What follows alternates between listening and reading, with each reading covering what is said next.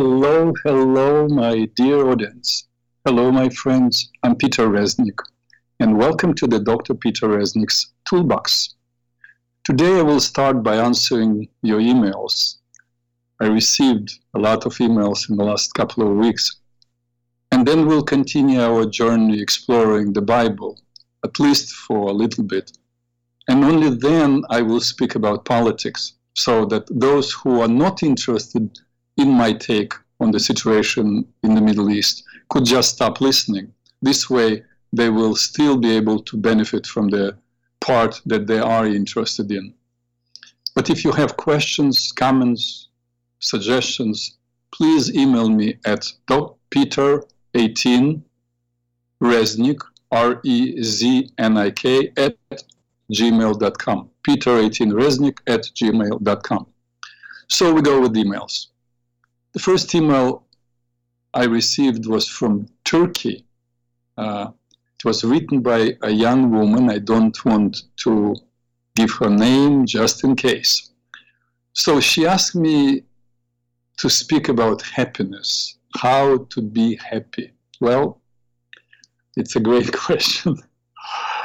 And I think everybody would love to know, to have that answer, unless they found it. Fundamental experience of being happy is equal to being grateful. If one feels grateful, one feels happy. I already spoke once on this show that if you feel that you get what you deserve, you're contented. Let's say you were promised that or this for your efforts.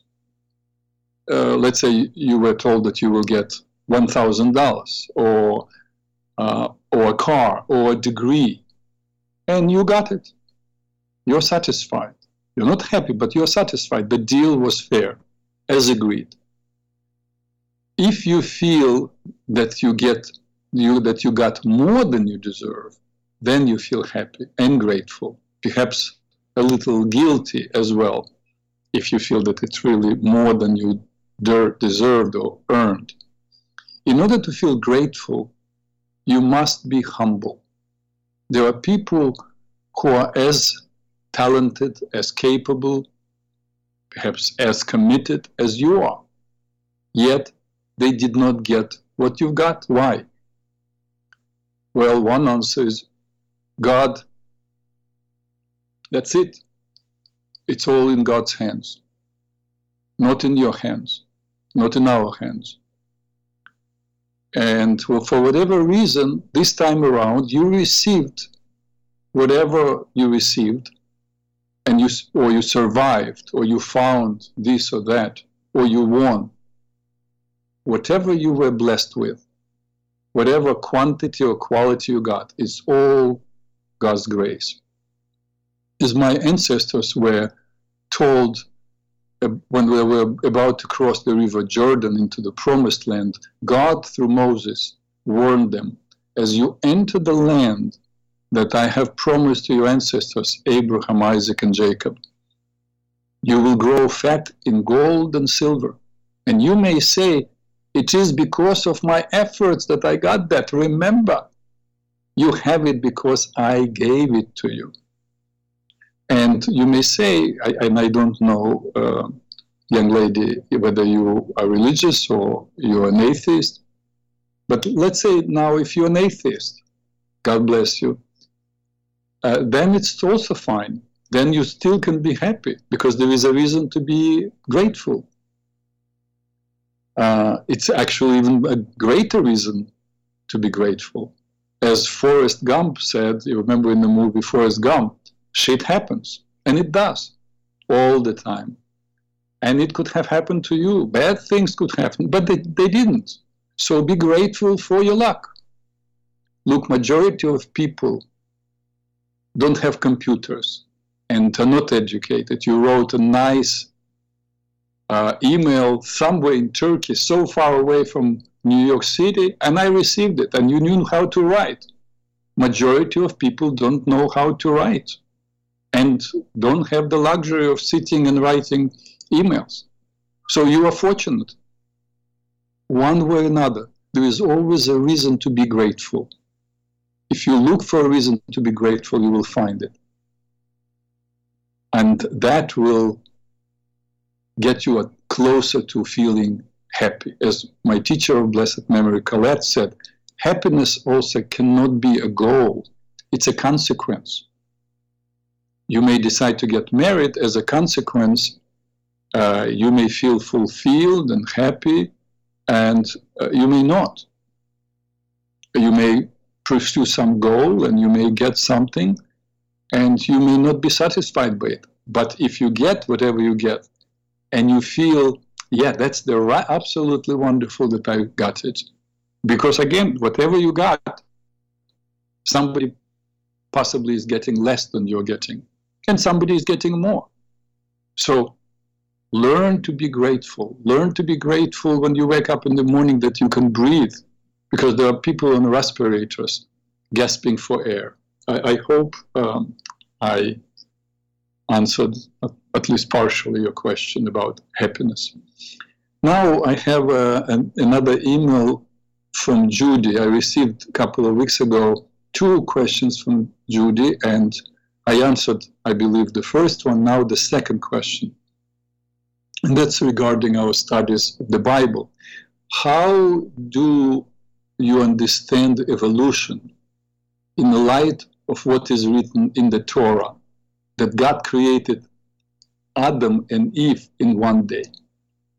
Well, the counting of years starts with the birth of Adam and Eve. Okay, I repeat, counting of years. That's not the counting of the universe, but the birth of Adam and Eve. Year 1, when Adam and Eve were born, and now the Hebrew calendar says it's 5,784th year. I already spoke about the age of the universe and about the paper that Rabbi Isaac of Akka wrote 700 years ago through Kabbalistic calculations of the 90th Psalm written by King David. You remember, for 1,000 years to me is like yesterday. That is, one God day is 1,000 human years. That's about evolution of trees, animals, rocks, fish, and all the species. Regarding human beings coming from apes, you're talking about Darwin. No, Judaism does not believe in this. And there is no evidence actually to it. If indeed apes could be evolved into humans, there would be some observable phenomena of changes in some of the species of apes, becoming just a little bit, super little, having some movement toward becoming humans. But none of this has been observed in the last 5,000 years. And that's my answer. I received an email from Gwen, my old friend Gwen, who sent me many emails in the past and asked good questions. But this time she was sharing a night dream. In fact, she wrote it down, asking me what I thought about it. Well, Gwen, I have to tell you, I cannot answer anything, and I spoke about it in the past. The night dream of someone tells me nothing unless I can ask questions to the person, because I cannot ascribe meaning to any images that come in your night dream. I need to following the content of your dream, I need to ask you questions, what each thing or person means to you. So I didn't forget about our last show of the week. Last show of the week, we decided we'll dedicate, if people are interested in talking about the night dreams, next week, next Tuesday, I believe it will be the 31st. Am I right? Yeah, 31st of October. And we'll start with night dreams. You're welcome to call, and I will work with you on your night dreams. And I welcome everybody who is interested to call, and we'll talk about your night dreams. Another email from, again, my friend from California, Ricardo, Dr. Reznik. It was an interesting email. Dr. Reznik, I know that the Torah says man should not be alone. That's true. I know you referred to studies that men who are single have a higher chance of dying prematurely. What are your psychological thoughts on a man choosing to be alone, choosing to be single? I mean a man that does not seek a relationship and does not have a sexual relations with women. A man who has a job, is college educated, is financially stable, has no health or mental issues, is in excellent physical shape, does not drink or do drugs, takes no medications, and is a good looking. Man, I assume you're talking about yourself, you're a blessed man. Have you ever come across, I continue, have you ever come across someone like this in your practice? A man who just chooses to be single. Also, a very important aspect to add to the single man. He does not watch adult entertainment and does not touch himself to pleasure, since there are single men who substitute their singleness by immersing themselves in adult entertainment and products. What a question, Ricardo. Wonderful question. Man, as I was reading, and probably some of women who were listening were thinking, what a loss, what a great guy. He's not interested. But it's absolutely, you're right. Okay, my answer. You're talking about a very accomplished man. I believe you're talking about yourself, who is quite together, knows how to take care of himself, probably has friends, a meaningful vocation, and a lot of interests. Does not sit at home alone feeling bad about his life, trying to numb his pain with drugs, alcohol, or porn. I think that man is in a very good shape indeed, and has better chances to live a long and happy life than someone who is in a relationship that is full of conflict and frustration. There is only one thing I must mention, and one thing must be taken care of: male sexual energy, the prostate, and total well-being. You see, Ricardo, Tibetan monks, for example, take a vow of celibacy, and of course also they're discouraged to masturbate. So then they would develop prostate problems. Just like I cannot now quote exactly when it was done, but I know a study was done, I believe in France, of Catholic priests. And they discovered that Catholic priests have higher rate of prostate cancer than a regular man than you. So, which says basically it's not natural, it's not healthy for men not to have sex, for a grown adult man. But how do Tibetan monks get away with it? They do certain yoga exercises. In fact, it's called frog exercise. And I thought of mentioning it to you, but I went on internet and I wrote frog exercise, but there are so many different varieties of frog exercises that I'm afraid that you will not find the right one. I know what I believe is the right one. So why don't you send me an email?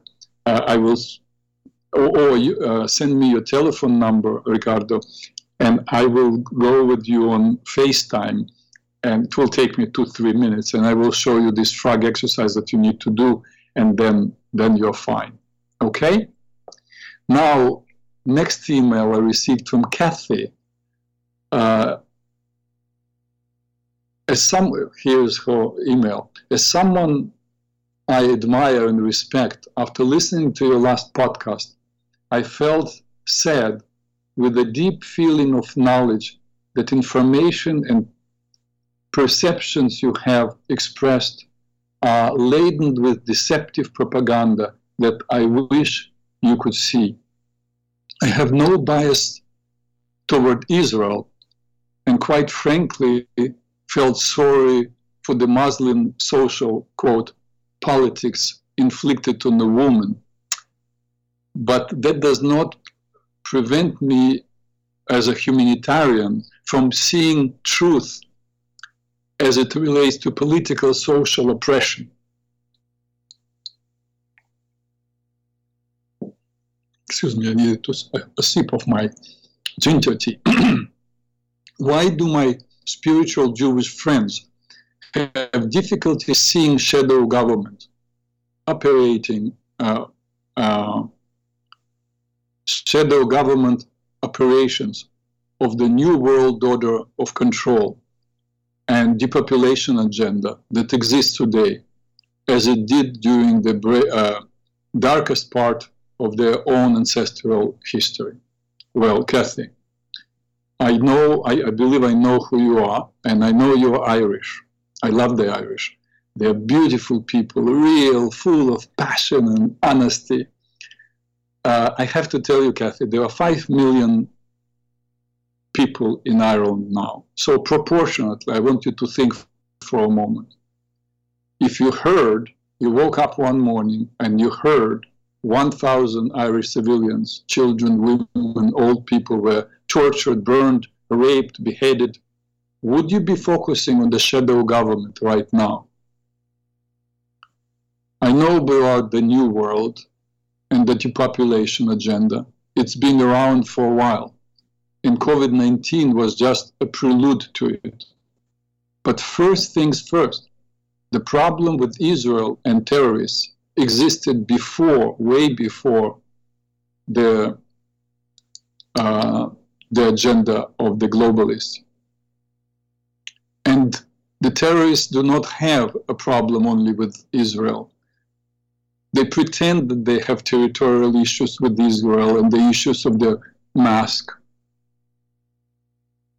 Do they have claims with France, who gave them a new home? No. Yet there are whole areas in Paris where police cannot go. What about 2016? Do you remember the horrifying butchering in the theater in Paris? The Muslim terrorists who killed scores of innocents. They also gouged out their eyes and sliced up their genitals. Some victims were beheaded. And the terror in Spain and in Sweden, do you think if they destroy Israel, they will stop? Oops, I got carried away, sorry. Let's return to the last, to some, at least, part that I promised you, to the journey into the greatest book of instruction humanity knows. Back to chapter 3 of the book of Genesis. We learned by now how Adam and Eve, following the seduction of by the serpent, destroyed their trust, their relationship with God. They ate from the tree of good and evil. How they did not take responsibility for their actions and chose blame rather than repentance, and how God punished them and the serpent. We ended, I believe, 2 weeks ago with chapter 3, verse 19, and here the verse 20. They were just punished. The woman will be giving birth in pain, the man will toil the soil, earn his bread in hard labor. And verse 20 suddenly says, the man called his wife name Eve, because she was the mother of all living. And the Lord God made for Adam and his wife garments of skin and clothed them. Interesting. Adam does not harbor anger against Eve, no anger from God against the couple. Now, as Adam realized that he became mortal, he also realized when God told Eve that he will multiply his pain in childbirth, that through Eve, through childbirth, through her giving children, having children, Adam will have his immortality back. And why God is not angry at Adam and Eve? Because God does not harbor grudges. God does not judge for long. God allows us to live the consequences of our choices and then moves on. Humans made a choice. There were consequences, but that's it. Let's move on. Life continues. With new circumstances, new actions are warranted. That's all. A lesson to all of us. We are not to ruminate on what we have done, even if it did not bring, whatever we did not bring the results we wanted. We assess what is, make necessary adjustments, and move on. Verse 22. Then the Lord God said, behold, the man has become like one of us in knowing good and evil. Now, lest he reaches out his hand and take also from the tree of life and eat and live forever. This verse requires a little dialogue. The first comment about it, according to Talmud, is that God wanted Adam and Eve to demonstrate that they were able to live fully by the order that God created. Then they would be allowed to eat from the tree of life and become immortal. Immortal in their perfection. But they did not pass the test. Commentators, including Dennis Prager, suggest that God's concern was that Adam and Eve, after eating from the tree of knowledge, could have become the knowers, that is, the decision makers of what is good and what is evil. And we know when man determines good and evil, man becomes God, which is precisely what God said in the verse, and what precisely happened on many occasions later on in human history. Whether it was King Nimrod of Mesopotamia building the Tower of Babel, or Karl Marx, who wrote, Man is God, or Joseph Stalin, or Adolf Hitler, or Mao Zedong, or Pol Pot, all those suppressed religion, the word of God, and became gods. We all witnessed what it brought to humanity. And now, and the whole world, including America, seems to move the same direction. The authors of what they call the Great Reset seem to have this ambition to become gods. As Klaus Schwab said, you will own nothing and be happy. Notice, he did not say we will own nothing. He said, you will own nothing. He definitely will keep his millions, and so will his supporters. And they will run the world's government and tell us what is right and what is wrong. They will determine what is good and what is evil. We're already getting glimpses of what that new world order will be, where people who do not follow the what they call true narrative are cancelled. Their postings on the media are censored, and their livelihood and even freedom are threatened. God, who knows past, present, and future, is warning us about not trying to become gods. Trying to become God never brings what we think it would, even if at first it looks appealing. Verse 23, therefore the Lord God sent him out, Adam meaning, from the Garden of Eden, to work the ground from which he was taken. He drove out the men, and at the east of the Garden of Eden, he placed the cherubim with flaming sword that turned every way to guard the way to the tree of life.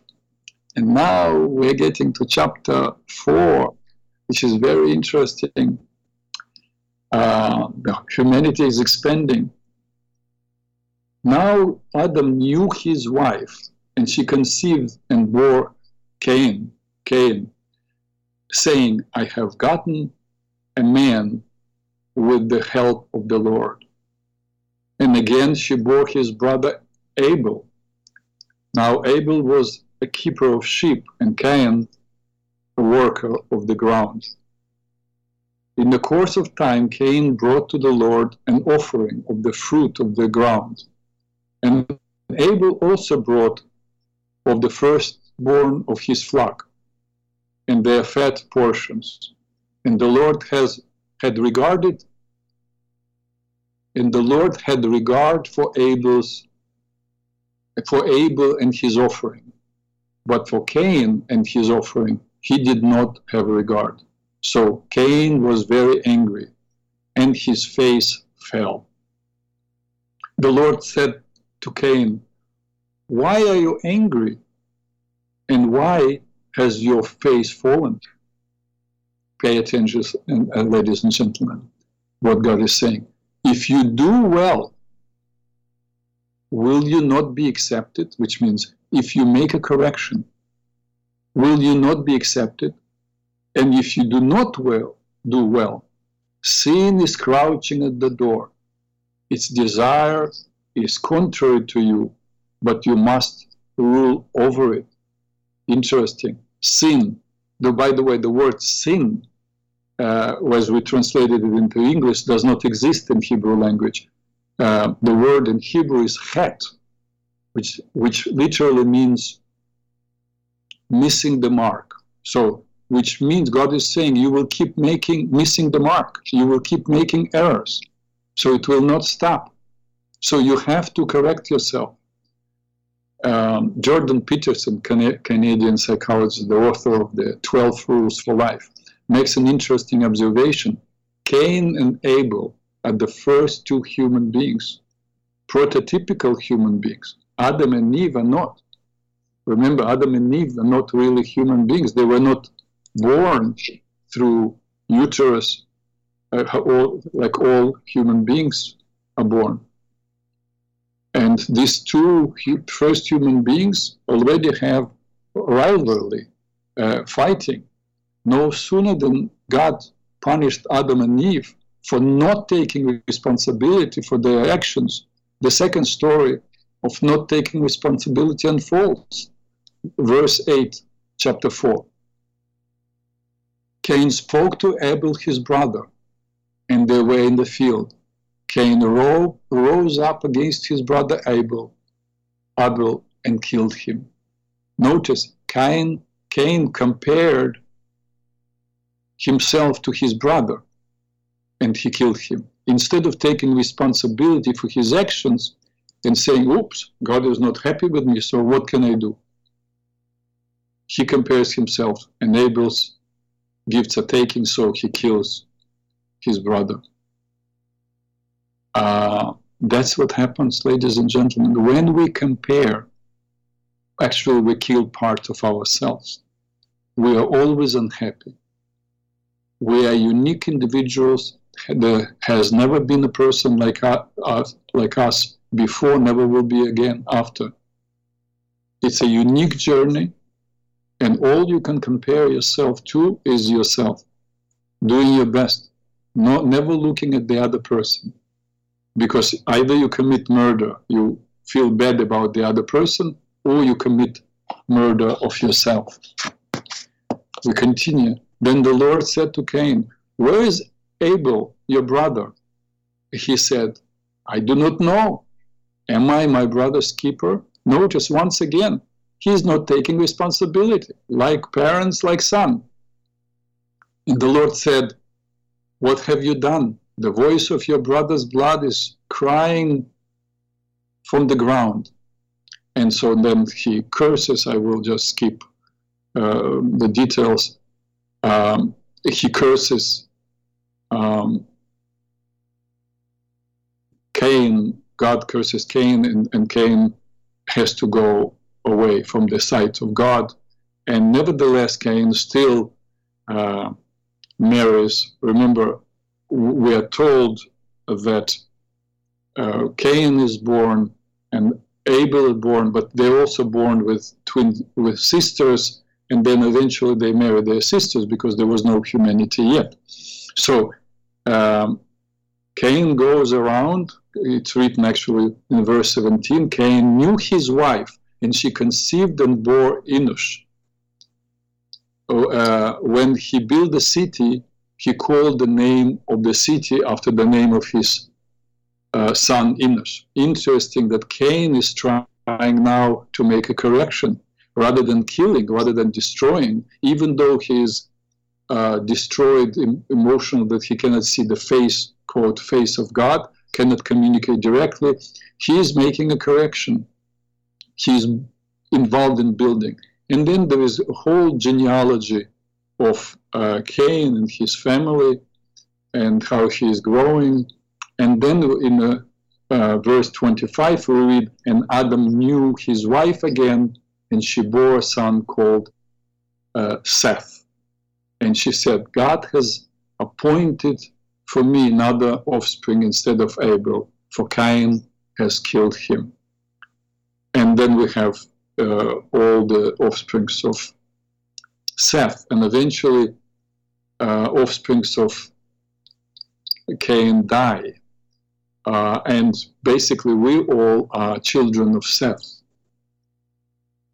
And then we see, or in the basically chapter 5 is about all the descendants of Adam. Remember, Adam lived for 130 years. He fathered sons and daughters.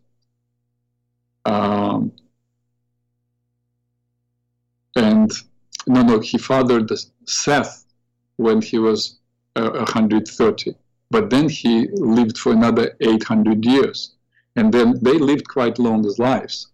Altogether, Adam lived 130 years, and then he died.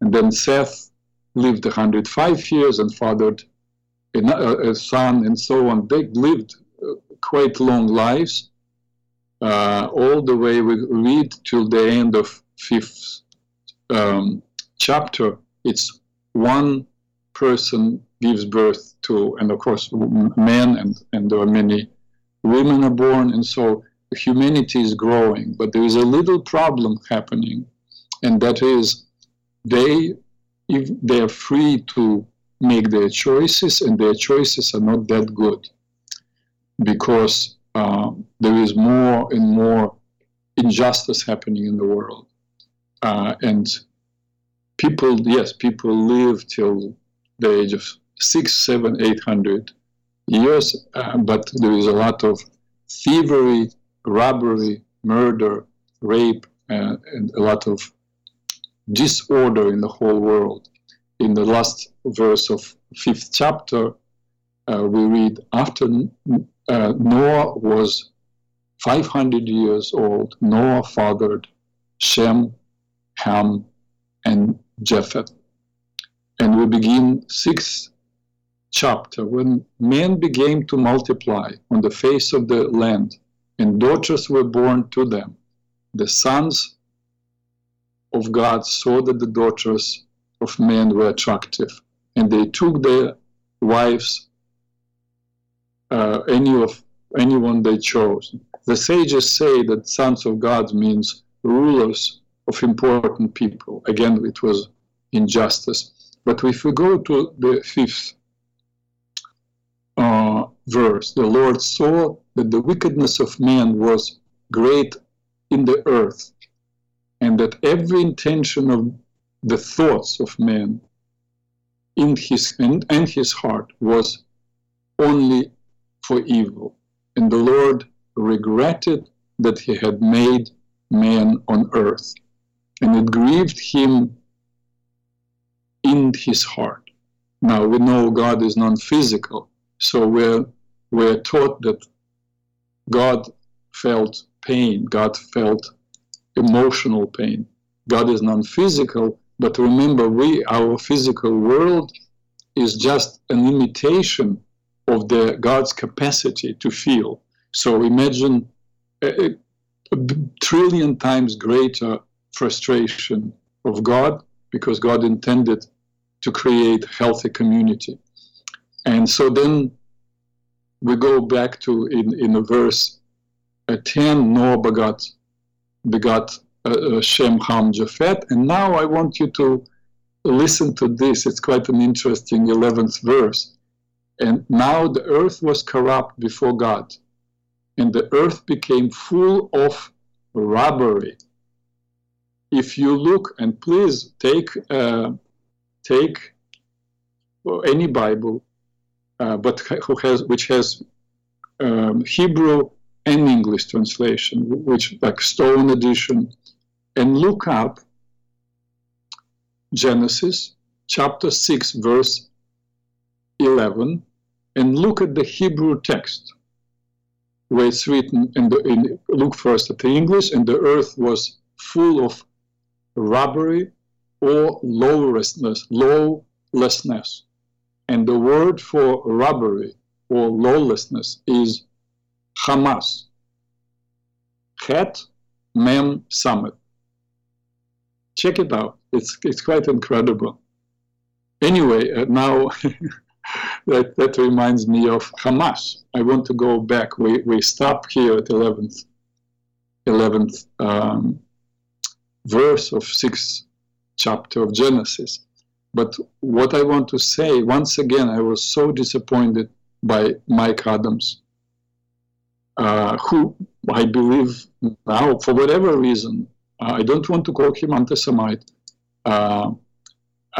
but he chooses to focus, to listen, to become a mouthpiece of hatred of Israel. Without any, if he speaks out, he's a journalist. He has to check his information. And he joined those who blamed Israel as soon as the news came about the explosion at the hospital in Gaza. I read his posting, 500 people are killed in an attack by Israelis. Did he verify? I expected it from New York Times. They also published Hamas lies. But Mike Adams employs explosive specialists,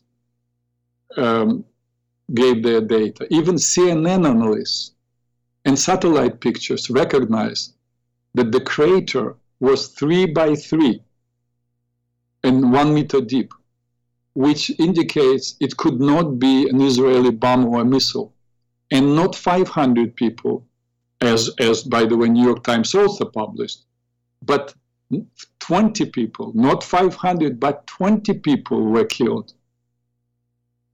Marches, protests around the world against Israeli cruelty, against Israel bombing of a hospital. New York Times had to write an apology, because then it was proven that it was not. It was a misfired missile by whatever they're called, jihad, or one of these, not even Hamas, but another one of these terrorist organizations. Just before my show, I listened to Ralph Nader, wonderful guy, brilliant guy, all right? He said, look at what is happening now. But I want you to hear the sentence. How people speak has an impact on their listeners. And Ralph Nader is a very respectful gentleman, respectful, ran for president at some point. And he said, look what is happening. The war may spread into Lebanon. What do you mean spread? It will not spread if Hezbollah does not attack. Hamas would not be attacked now if it did not butcher people. Why not? Nobody speaks about that. I remember the caller last week, Phil from California. I think just from the sound of his voice and his manner of speaking, that Phil is an honorable person and a gentleman. I was happy he called. He did not agree with my political view and was surprised and disappointed that I could be supporting Israeli position. I would like to post a couple of questions then, because I understand Phil said that I was supporting the occupying force. Occupying what? If Israel is an occupying force, it means they occupied Gaza, which in reality is not true. They left Gaza in 2005. And Palestinian people, through their free choice elections in 2007, elected the government, and that is, they elected Hamas. These innocent civilians sent their, again, people are concerned. What about the children, innocent children? What about those who are not part of Hamas? Those who are not part of Hamas still send their children to school where children are indoctrinated to become martyrs, to die in the name of Allah, killing the Jews. And these people are killing in the name of Allah, or teach their children to die in the name of Allah. They claim they follow Quran, but read Quran, read Surah 17, verse 104. It's written, "And we said thereafter to the children of Israel, dwell securely in the promised land." Read. That's Muhammad saying, Surah 17, verse 104. I would like Phil or anyone who calls Israel an occupying army, occupying Palestine, please try to answer these questions. Number one, when was the state of Palestine founded and by whom? Question two, what were the borders of Palestine? Three, what was its capital? Four, where and what were the Palestine's major cities? Number five, what was the underlying economy? What was it made of? Question six, what form of government did Palestine have? Seven, can you name at least one Palestinian leader before Yasser Arafat, who was an Egyptian, went to Cairo University? Question number 9, what was the language of the state of Palestine? Question 10, what was the most common religion in the state of Palestine? The next question, since there is no such country today, what caused that country to disappear? And the final question, people who are called Palestinians, aren't they the same that generic Arabs who gathered from different parts of Arab world or were thrown out? Israel, on the other hand, is the only nation in the whole world that inhabits the same land, bears the same name, speaks the same language, and worships the same God that it did 3,000 years ago. I heard a Palestinian representative, I don't know his name, who spoke at the press conference at the United Nations when the bombing of the hospital happened. And he said, it was a week ago, before the blast at the hospital, Israel called hospital officials and told them that to evacuate because the building would be bombed. And he said, and they kept their word, they bombed, which probably he knew even then that it wasn't true. These were his words. Please, if you're interested in truth, then let's forget now about this. Now we know that Israel didn't bomb. But why would Israel want to get a bad rap? Why would they want to bomb hospitals knowing that the whole world will be appalled? Because the Hamas stores their weapons in the basement of the hospitals, in schools, in kindergartens. What kind of creatures, what kind of, I'm sorry to say, human beings would do that, use children and sick people as human shields? That's what we're dealing with. I prepared something for you. Let's see if we can make it happen. This is a non-Jew speaking, okay? There are two views of the Israeli military, what you hear in most of the media and the truth. I'm going to tell you the truth. I was the commander of British forces in Afghanistan. I have fought in combat zones around the world, including Northern Ireland, Bosnia, Macedonia, and Iraq. I was also present throughout the conflict in Gaza in 2014. Based on my experience and on my observations, the Israel Defense Force, the IDF, does more to safeguard the rights of civilians in a combat zone than any other army in the history of warfare. Why is this so? Firstly, Israel is a decent country with Western values run on democratic principles. Israel has no more interest in war than Belgium does. In fact, Israel has never started a war. The only reason it ever goes to war is to defend itself. And it has to defend itself because, unlike Belgium, it is surrounded by countries and armed groups that want to destroy it. Secondly, Judaism, with its unsurpassed moral standards, remains a major influence on the citizens of Israel. I say this as a non-Jew. Thirdly, the army is composed overwhelmingly of citizen soldiers. Israel is a small country with a small professional army.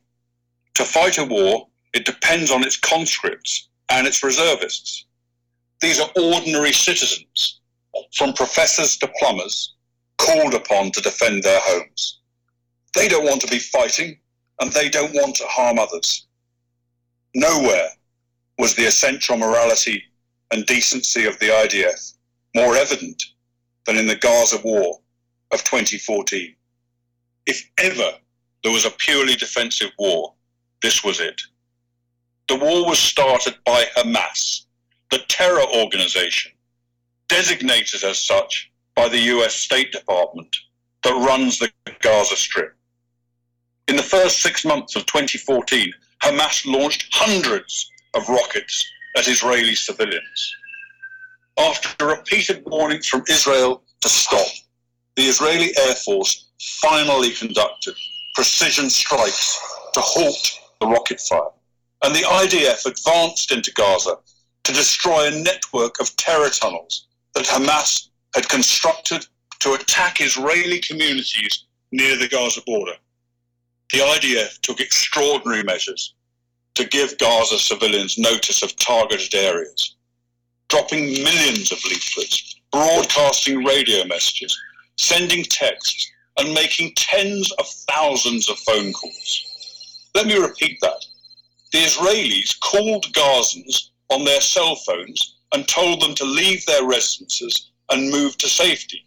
Never in the history of warfare has an army phoned its enemy and told them where they're going to drop their bombs.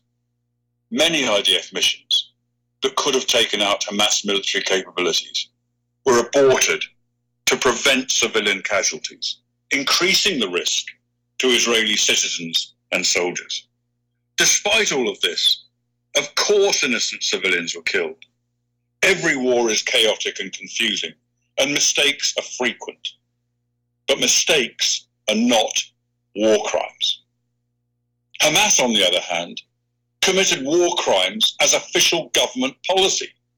Hamas deliberately positioned its military assets among the civilian population, hiding weapons in schools and hospitals, and placing rocket launchers alongside apartment buildings, then forced those civilians to stay in areas they knew would be attacked. They also instructed their people to report the lie that every Gazan killed was a civilian, even if they were actually fighters. And if there were no civilian deaths, Hamas made them up. Numerous internet sites show Palestinians elaborately staging sniper victims and smashed ambulances, among other phony horrors. It's so common, there's even a term for it, Pallywood, as in Palestinian Hollywood. Ironically, it's the leaders of Hamas themselves who best understand the extraordinary measures the IDF will take to protect innocent civilians. They take full advantage of Israel's decency and adherence to the laws of war. No army takes such risks in order to protect civilians as the Israeli army does. Now, ladies and gentlemen, that was a colonel of the British Army. I just wanted to play for you a little clip, and I believe this, I know that this woman is from Syria, or at least Syrian born, and I don't know if she is an actress or whoever she is. She is quite eloquent.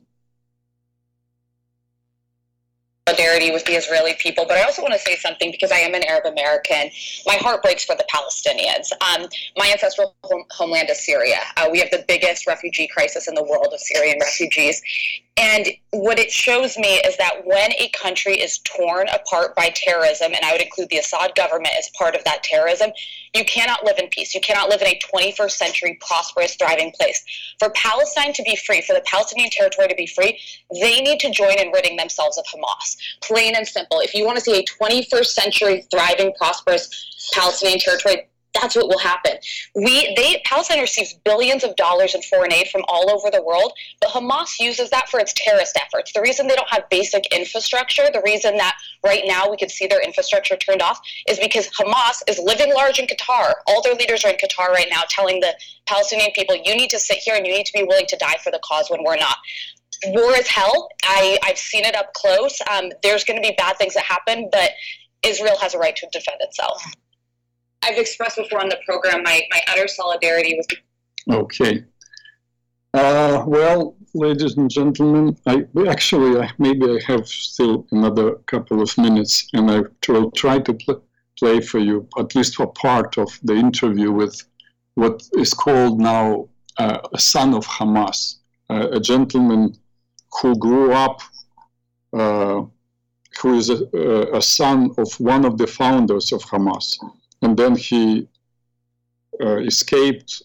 All right, thanks so much, Carly. Our next guest grew up on the West Bank. And actually converted to Christianity. His name is, he will say. Father was a founding member of Hamas. He was groomed to take a senior role before he turned on the terrorist group in prison. Spying for Israel now, converted to Christianity, and ultimately seeking asylum in the U.S. Musab Hassan returns to us now, as he came a few years ago, and now we got more than ever. Musab, it's great to see you. We'd love to know the inside of this group and how they were able to pull off what they did October 7th. First, can you tell the audience your background, people that didn't read your book? I was born at the heart of Hamas leadership, and I know them very well. They don't care for the Palestinian people. They don't regard the human life. And I saw their brutality firsthand back in 1996 when I spent about a year and a half in Megiddo prison. They killed so many Palestinian people at that time. And this is when I decided that I cannot be together with this movement. In fact, I asked myself a question: what if they become a ruling party at some point? What will they do? If they succeed in destroying Israel and building their state, what will they do? They will kill our people. And this was the first question, that actually I had to be honest with myself. Even though Hamas gave me advantages, I was like a prince in that world, but I did not like them, and I turned against even my own blood. Because this is how much I did not like Hamas. And today, 25 years later, they are the rulers of Gaza, and we see what they are capable of doing. We saw what happened October 7th. We saw them do what they did to Holocaust victims. They have now over 200 hostages, murdered babies in their cribs, and we see the horror of what they're capable of. Now they've retreated back to Gaza, and a ground incursion is about to happen. Would you recommend Israel do this? And what will they find when they go in? Okay, first of all, we need to evacuate civilians. Anyway, it's actually quite a long interview. I just realized that I played for you the clip with the colonel from the British Army, and you heard he was speaking about his experience in the war with Hamas that Israel had in 2014. But nothing changed. Since 2014, nothing changed. The same thing is happening now. They still, in this 9 years, they built more tunnels. They accumulated more weapons because more and more money was flowing into Gaza, which did not go into building any infrastructure. So, and Israelis will do their very best, from what we know, historically they have done, to prevent unneeded casualties, but I'm sure there will be casualties. And the sad thing is this now, there is a whole petition that they write from Hollywood to President Biden to start the support of Israel. I don't know who is thinking, how they're thinking about it. Yes, people feel sorry for the children, but how come that they suddenly forgot 1,400 people that were slaughtered in Israel? All those children which were kidnapped and now somewhere in the tunnels in Gaza. How come that suddenly they are protecting only Gazans rather than thinking of what happened to Israelis? And do they have right to protect themselves? I spoke about it last week. Proportionately to population, it's as if 68,000 American people were slaughtered. When 3,000 were killed in September 11, we bombed Afghanistan. We threw a bomb, if you remember, one big bomb that destroyed everything, like the size of half of Manhattan. Everything, probably not even cockroach was left, if there are cockroaches there. Nobody said anything about it because, of course, we were protecting ourselves. We were fighting back. And suddenly everybody is blaming Israel. It's puzzling to me. It's really puzzling. I don't have an answer why. I don't think that all people are anti-Semitic. But something's unique about Israel, this little country with 7 million Jewish people, which is, one, it's 7 million, it's one of 2 people out of 1,000 in the world. So, and when something happens with Israel, even if there is some compassion in the beginning, everything turns around and people begin to blame Israel. I don't have an answer to it. I hope some of you do. And I will be happy to discuss it with you. I'm really interested in different opinions. I'm talking to you people for almost 3 years. December 1st will be 3 years. And I got a lot of good emails and good questions, good suggestions. So I know I'm talking to intelligent people who are curious about life, trying to understand. As Carol, I remember Carol from Brooklyn posed this wonderful question 2 years ago, 2.5 years ago. What's the meaning of life? And what's the meaning of why we interpret things the way we do? And what is it about Israel that people always turn against it? United Nations spoke against Israel more than any of these great countries, and there are slaughters happening around the world. And yet Israel is always the worst. Would love to hear from you. Thank you for being with me today. I have to wrap up. And as I said, we'll start with, if anybody is interested in this, talking about the night dreams. And I also will be happy to answer your emails. And thank you for being with me today. Be happy, and peace to all who want to live in peace. Adelante, get up,